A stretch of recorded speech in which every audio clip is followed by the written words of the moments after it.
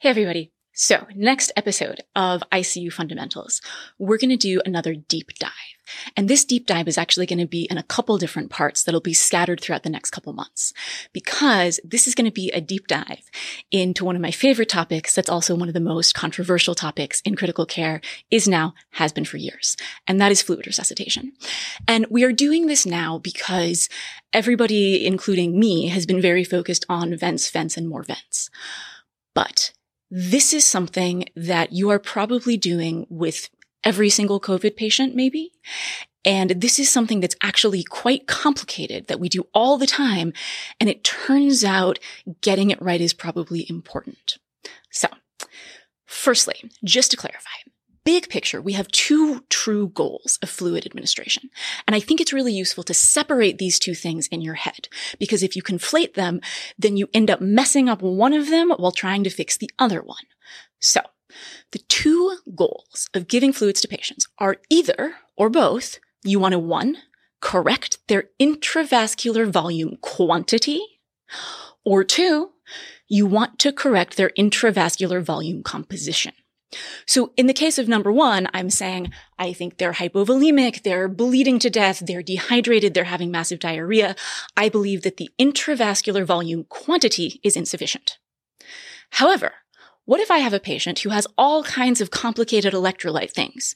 They're hypernatremic and hypocalcemic and hypoglycemic.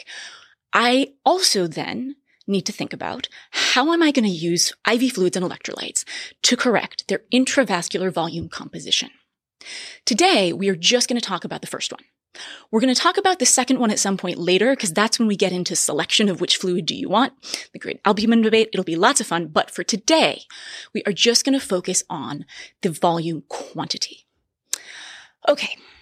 So turns out if we're thinking about intravascular volume quantity, it's all about this concept of this, to me, kind of wild goose chase that medicine has been going on for, well over a century about predicting volume status. And it's one of those things that we literally do every single day. I bet every single time, literally every time you walk into the ED, you do this at least once per shift, if not 15 times per shift, where you say, oh, I think this patient's hypervolemic and that one's hypovolemic. It's also one of the things that doctors can be very sure about, like definitely that one's volume down. Turns out, actually, we have no idea, mostly in the wild guess category. And so what we're going to do first is just put this whole thing in context, because this is one of the most controversial topics, not just in critical care, but in all of medicine. And the pendulum on this has been swinging all over the place. I remember when I was a med student and I was getting told, no worries, you know you've given them enough fluids when you have to intubate them. Okay, so we went through a period where fluids were amazing. They fixed everything. They're wonderful. And now the pendulum is starting to swing the other direction, where now there's a camp of fluids are actually evil, just kidding, not great, don't give fluids, kind of almost ever. I think, like most things, the real answer is probably somewhere in between. And I don't usually start out my lectures this way, but I have to tell you that I got to start this lecture by telling you, I don't know the answer. Is there a right answer out there somewhere? Maybe. But I truly do not know the right answer to this right now.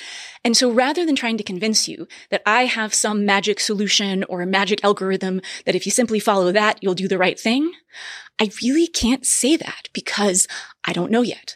Maybe a year from now, 10 years from now, there'll be enough knowledge and there'll be enough evidence and there'll be enough understanding of the physiology that I can say, cool, I got this. I know the answer. Let me tell you what to do for sure, but not right now. Because it turns out, as with all of our deep dive topics, but this one in particular, it's complicated. And what has made a complicated topic even more complicated is the advent of the Surviving Sepsis campaign, which has taken this enormously controversial, enormously complex topic to start, and then tried to do a one-size-fits-all solution. And that has taken this from a complicated topic to what I would call a rabidly controversial topic. Because what the Surviving Sepsis campaign decided is that there is a magic number, and that magic number is all patients who need fluids, who are septic, should get, ta-da, 30 cc's per kilo. That's the magic number. Turns out that's not the magic number. We have no idea what the magic number is. And frankly, the answer is there probably isn't a single magic number that makes sense for both your 89-year-old with multiple medical problems, heart failure, renal failure, and pneumonia, as well as your 19-year-old with urosepsis. Why we think that automatically there's one number that's right for both those patients, no idea. But probably not.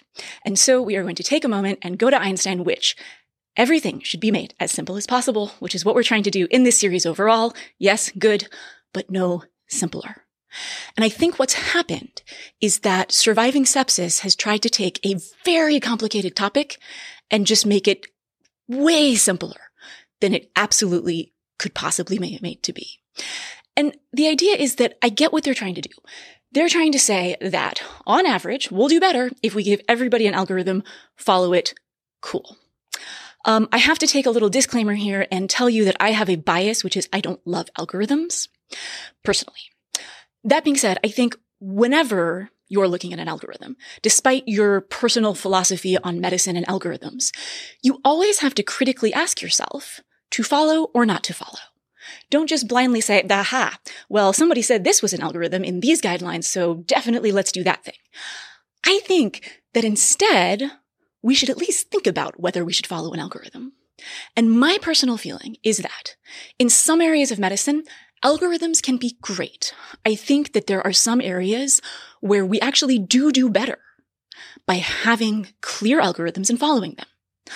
I just don't think critical care is one of them, because unfortunately, it turns out critical care is kind of complicated. And so simply, instead of algorithms, I would suggest the following approach, which simply involves doing thinking. And this especially applies to fluid resuscitation, because as we said, it's complicated. And not only is it complicated, it's really, really complicated. I think there's few things in medicine that we do as frequently with this degree of complication. And as I said, I don't have a definitive answer for you to this complicated question today. But at the same time, we kind of need to make clinical decisions about it every day anyways. So rather than me trying to convince you that I have the right approach to fluid resuscitation, instead, I'm going to tell you about what I do, which is what I think is a reasonable approach based on the data I have available to me and the current understanding of the physiology. And so here is my philosophy on a reasonable approach to fluid resuscitation, which simply states, I believe that optimizing volume status is one component of what should be an iterative, hypothesis-directed approach to restoring tissue perfusion. That is my take on this. And fluids can be a great thing. They can also be a terrible thing. It depends if you're using them thoughtfully and intelligently. And to that end, we're going to include another quote, one of my favorite quotes, which is, I think we ought to always entertain opinions with some measure of doubt.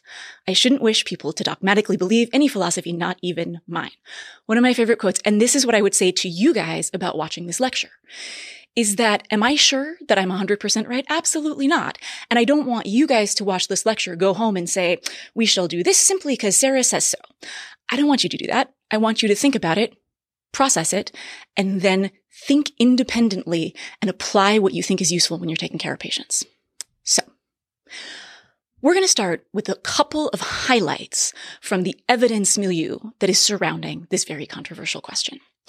And the goal today is not actually for me to do a comprehensive review of all of the evidence surrounding fluids, because that would take many, many hours. In addition, multiple people have already done that. There's some really great blog posts on IMCRIT in particular about this question that really takes a deep dive into the details of the evidence. That's not what we're trying to do. I'm just trying to give you guys a sense for the shape of some of that evidence, to give you a context for questioning this algorithm. Why? Because surviving sepsis has made it so that, at least in the US, we are being pushed hard to give fluids. And if you need to talk to your team, your nurses, other physicians about why you're not, you need to have some kind of context for doing something that may go against the grain of what you're being told to do. So let's talk a little bit about surviving sepsis. This is their take on fluid resuscitation. We recommend that initial fluid resuscitation begin with 30 cc's per kilo of crystalloid. Okay? Although little literature includes controlled data to support this volume of fluid, recent interventional studies have described this as usual practice, and observational evidence supports this practice.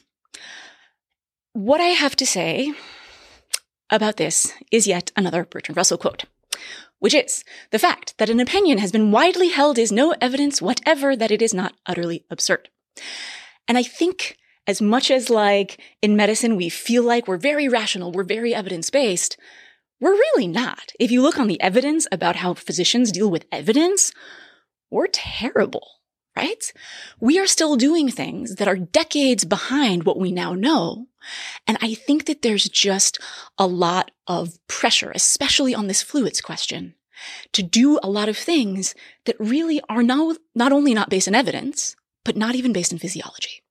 But let's talk briefly about what they mean when they say observational evidence that supports the practice of 30 cc's per kilo. So they cite a couple studies. These are the main ones. These are the cited observational evidence, quote unquote, supporting fluids in sepsis, cited by Surviving Sepsis. One, an intensive care medicine article from 2010, which the main finding was no association between CVP of greater than 8 and mortality. What that has to do with giving fluids and 30 cc's per kilo, no idea. Okay, next one. Crit Care Medicine article from 2015, which showed that the combined outcome in fluids and pressors was associated with improved mortality. So if you don't let the patient be hypotensive, they do better? I think that's what we're saying here. Okay. And lastly, this one sounds good at first. So this study, 2017, Crit Care Med, early fluid association was associated with decreased mortality in sepsis, which sounds fabulous until you keep reading and find out that 95% of the early fluids group got early antibiotics, and only 65% of the late fluids group got early antibiotics. So we have just determined that antibiotics given earlier seem to be good in sepsis. I have no idea what any of this means about fluids, certainly not a specific amount for all patients. Okay? Now let's take a brief detour and look at some of the prospective randomized controlled trial data, notably not cited in the CMS recommendations and Surviving Sepsis, that gets into this. Because honestly, these aren't necessarily perfect studies. They're not necessarily fabulous studies. But at least we have some kind of randomized controlled trial data as opposed to all of this data, which is all observational. Most of it not even prospective. And so from a quality of evidence point of view, let's at least see what the randomized controlled trial data tells us. So a couple of highlights here. New England Journal article, 2011. This was a prospective randomized controlled trial. And what they found is that fluid administration actually increased 48-hour and 28-day mortality. This was the FEAST trial. Now there's a caveat here, which is that this trial was done mainly in African children who were septic. So how that applies to my patient right next to me in the emergency department, I don't know. Can I generalize that? Not necessarily. That being said, to date, this is probably the best designed study that has ever been done. That's a randomized, multi-center, randomized controlled trial on fluid resuscitation. And so even though I don't think I can really necessarily generalize it from a quality standpoint, that's probably some of the best evidence we have. And in that paper, fluids actually increased mortality as opposed to no fluids. Next, we have a JAMA article from 2017. Bottom line for this article, also prospective randomized controlled trial, and they found increased hospital mortality with protocolized fluid resuscitation versus just the treating clinician being like, I'm going to do whatever I think I'm going to do. So a protocol that forced them to give X amount of fluid, which ended up being a lot more than the treating physician did, also found increased mortality. Now, of note, this was also done in a resource-poor setting. So to what extent can I apply that to the patient next to me when I'm in Los Angeles? I don't know. Also, most of these patients had HIV. So again, we have a generalizability issue here. But from a study quality and design standpoint, this is much better evidence than most of the evidence cited in Surviving Sepsis. Lastly, just came out 2019, another prospective randomized controlled trial. This one found that there was really no difference in 30-day mortality between fluid restrictive versus liberal protocols. But then if you dig deep into it, the restrictive group got 47 cc's per kilo in the first 72 hours, which doesn't actually sound all that restrictive to me. So I don't know how 47 cc's per kilo is that much better than 61 cc's per kilo. I don't really know. The bottom line is the evidence is all over the place. But to me, the evidence that we have for fluids is certainly not stronger than the evidence we have against them. And this opinion was stated and set out in a lovely article, one of my favorite articles that I read in the last couple of years. This was an Annals of Internal Medicine article, looking at all of the data that could be used to support the recommendations of the CMS government-mandated recommendations for sepsis, mainly fluids, and trying to figure out, is this actually evidence-based in any kind of meaningful way? So they did a deep dive, reviewed all the literature, and concluded that they could not identify any high or even moderate level evidence showing that a 30 cc kilo per bolus actually improved mortality. This paper is my favorite because of the sentence at the end. Now, keep in mind that this isn't a very sort of fancy medical journal where they tend to have very formal language, but it contains this sentence, which I really enjoyed. The Centers for Medicare and Medicaid Services should examine its performance measures approval process to determine how it adopted interventions lacking evidence meeting the agency's own criteria. Wow. Like, you don't really just say that in journal articles. It's not really a thing, but wow. And again, this just underlies how controversial and how upset people get about this issue. Very controversial.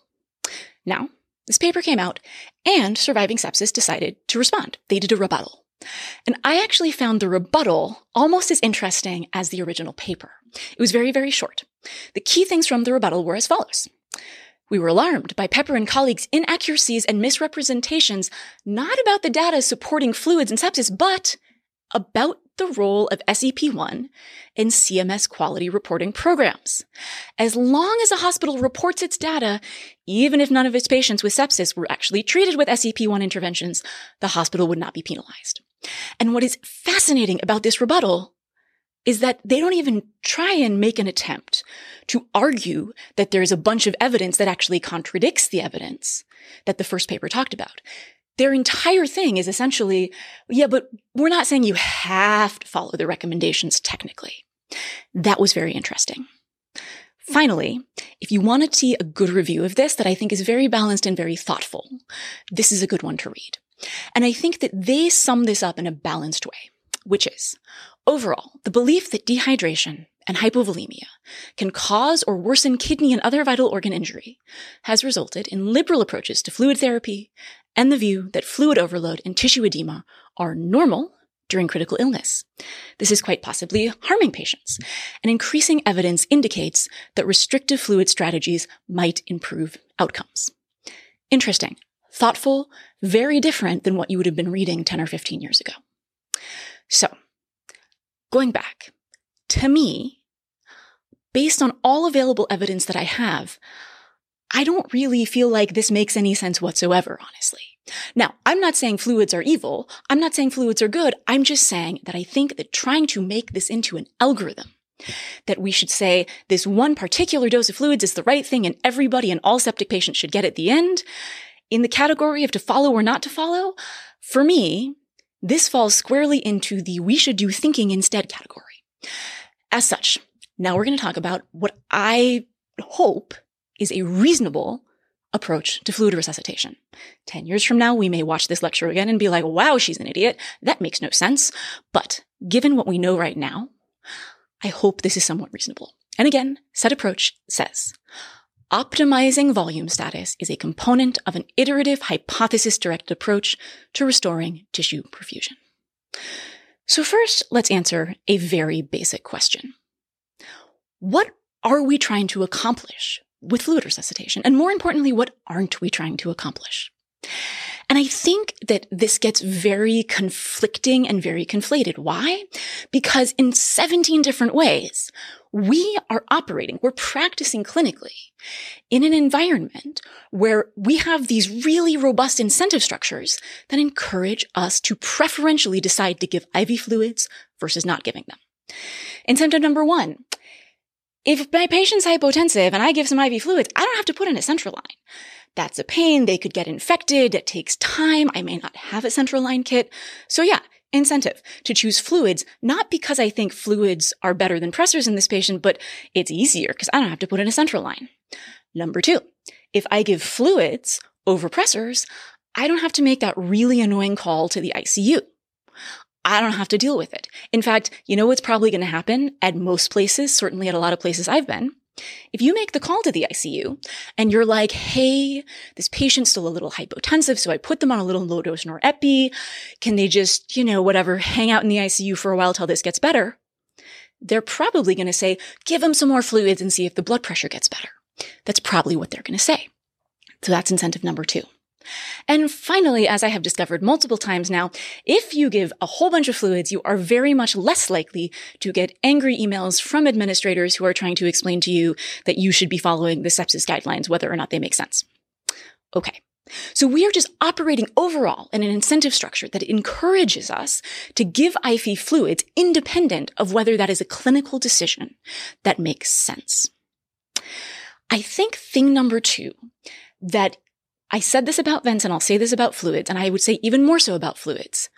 You have to get it through your head that making the number pretty is not the same thing as making the patient better.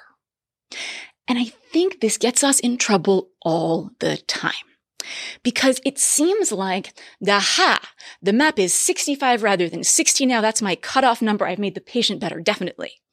Or my urine output was low. I don't like that number. I'm going to do something to make that number better, probably give fluids. And I think this gets really tricky because often, especially with things like urine output, for example, that's one of the reasons people very often give fluids. Or maybe the lactate's high, so they'll give fluids for that. And they're trying to sort of do whatever they need to do to make that number better without really thinking about making the patient better. And so instead, we should kind of reverse this and say, how do I make the patient better? What numbers are telling me that the patient is not doing better? And overall, do I think I'm making the patient better?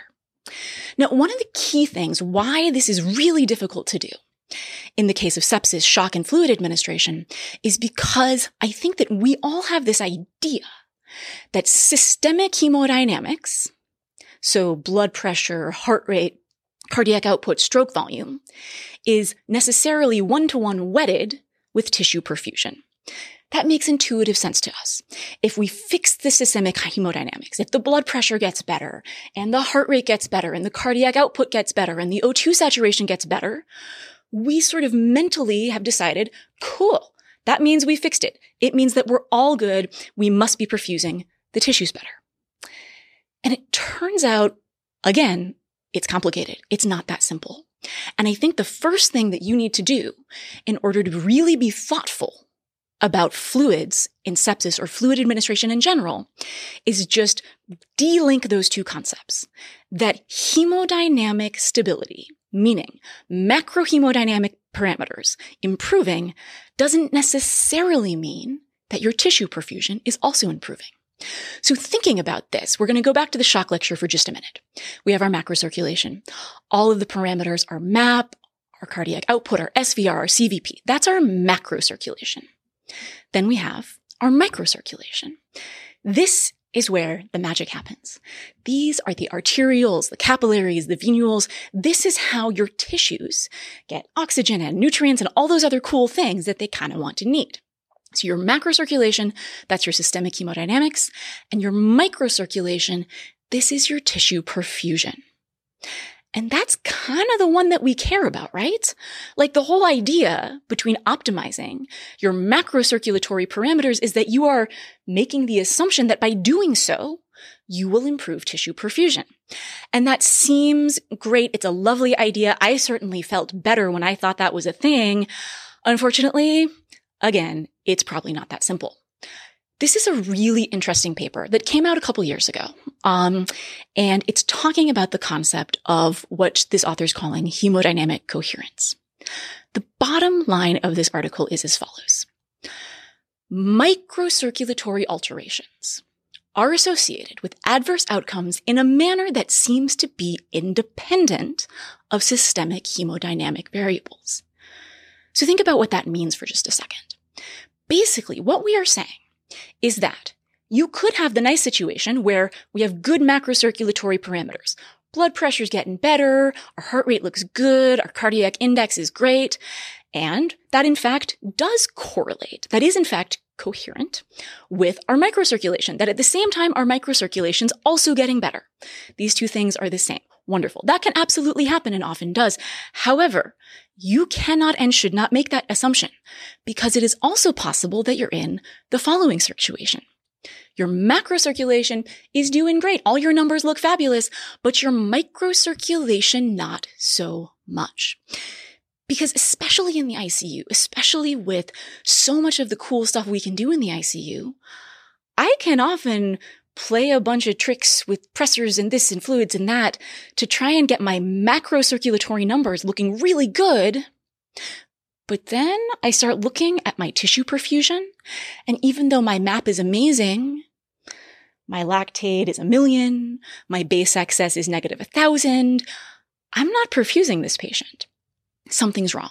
So you cannot assume that just because you fix the blood pressure means you fixed tissue perfusion. The best example of this is probably when patients get treated for hemorrhagic shock by vasopressors. So if you totally missed the boat and decided that this patient who actually has hemorrhagic shock has, I don't know, say cardiogenic shock. So instead of, giving them blood, you give them a bunch of pressors. And by giving them a bunch of pressors, you can make their blood pressure look really pretty. And this has happened to me multiple times. I come in the morning and my sign out is, oh, that patient's doing great. Their blood pressure is fine. Everything's fine. And then it turns out that they're maxed out on 3 pressors. And yes, all my macrocirculatory numbers look great. But then I look at the patient and they're all mottled and I look at the labs. They're clearly not perfusing. You cannot assume that one means the other. And that may also happen in the other direction. You could be perfusing just fine, but some of your macrocirculatory numbers are not ideal. It's like, say, the liver patients. And they come in and they're kind of fine. Like, they're mentating and they're peeing and they're texting on their phone and they're eating flaming hot Cheetos and they're fine. But their map's like, 50 and their systolic's like 70. And then what we're going to do is spend a bunch of time chasing those macrocirculatory numbers, potentially making the tissue perfusion worse in the process, because it can also go the other direction depending on the patient, what is their baseline, and all kinds of other factors. So again, you cannot assume that these things are wedded to each other. Now, why am I talking about this in the context of sepsis and the context of fluids? So I think that we run into this problem a lot and we can get into this vicious cycle of fluid administration if we fail to have really wrapped our head around the concept that systemic hemodynamics and tissue perfusion may be different. So we start with a patient in distributive shock because let us all remember that sepsis is actually distributive shock, right? Your pipes are floppy and leaky. It's not that you're in hemorrhagic shock or usually not even hypovolemic shock. We start with some distributive shock. All right. So we start with distributive shock, and because that's what we do, we give a fluid bolus because that's just what we do these days. All right. Fluid bolus goes in. That's cool. And their blood pressure improves. We feel better. Yay, happiness. Okay. But then over the next hour, maybe even faster, the fluid kind of leaks out of the vasculature. And there's a number of interesting studies on this, that even in normal healthy people, if you give a bunch of fluid, much of it, in fact, maybe most of it, leaks out of the vasculature and ends up in the interstitial space pretty quickly, like within hours. And that's in like normal people with normal blood vessels that aren't all inflamed and floppy and leaky. And so in patients who are SIRSy, who are infected, who are in shock, who have ARDS, this is all the more true that you can put a bunch of fluid into their blood vessels, but it's not going to stay there. So some amount of this fluid leaks out into the vasculature and leaks out into the interstitium, which causes interstitial edema. Okay, so now we're getting all this interstitial edema, and that actually translates into edema of all kinds of organs that we don't necessarily want to be edematous. Now, the most obvious one is the lungs, right? That's the one that you're going to notice first because, the patient can't breathe, and it's usually pretty noticeable. Patients get upset when they can't breathe. So we all know about that you can end up getting pulmonary edema. But what I think we think less about are you can get edema of everything else. You can get renal edema. You can get intestinal edema. And you know what renal edema will do? Drop your urine output. You know what intestinal edema can do if it gets bad enough? Is increase your intra-abdominal pressure. So both of these things can then cause oliguria. You drop your urine output. And then now, because all that fluid that was in the vasculature helping keep your pressure up has now leaked out of the vasculature, you get recurrent hypotension. So what happens when we are called to the bedside and the nurse says, the patient got a fluid bolus. They were doing great, but now they're having worsening urine output and recurrent hypotension. I think if you go to any hospital anywhere, probably 9 times out of 10, the answer would be to check if they look intravascularly dry, and if they do, give them more fluids. However, that's kind of a problem.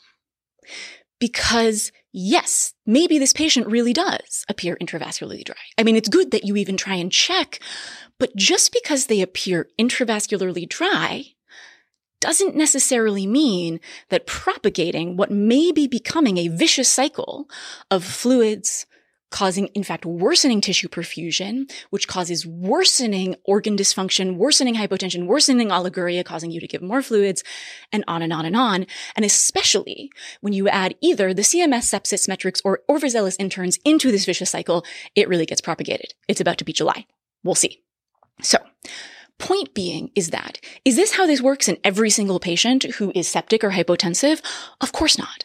But the point is that you have to think about the fact that just because you get a transient improvement in blood pressure doesn't mean you actually did anything useful for the patient.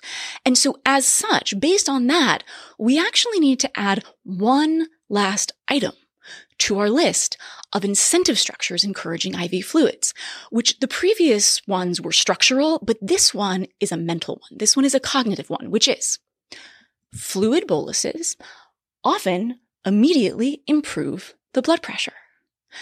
And we're standing there, we get a fluid bolus, we come back 15 minutes later, blood pressure is better, and we're like, great, I feel better. I did a good job. Pat on the back for me. I'm going to go off. The nurse isn't calling me. The blood pressure is better. We see it. It's right in front of our eyes. Wonderful. So this gives us a cognitive incentive structure that gets reinforced to give fluids. However, there's a couple caveats here. Caveat number 1, the blood pressure improvement may be transient. Great, we improve the blood pressure until all the fluid leaks out into the interstitium, and then we do this all over again. Reference previous slide with previous vicious cycle. Caveat B, more importantly, getting a transient increase in the blood pressure doesn't necessarily equate to the idea that you have improved tissue perfusion by doing so. You might have, but you can't necessarily make that assumption. And so I think that we sort of like variables that are easy to measure, like the blood pressure. Give fluids, blood pressure gets better, go team, pat on the back. But again, you can't necessarily assume that in all patients means that you actually did anything other than making the number better. You may not have actually made the patient better.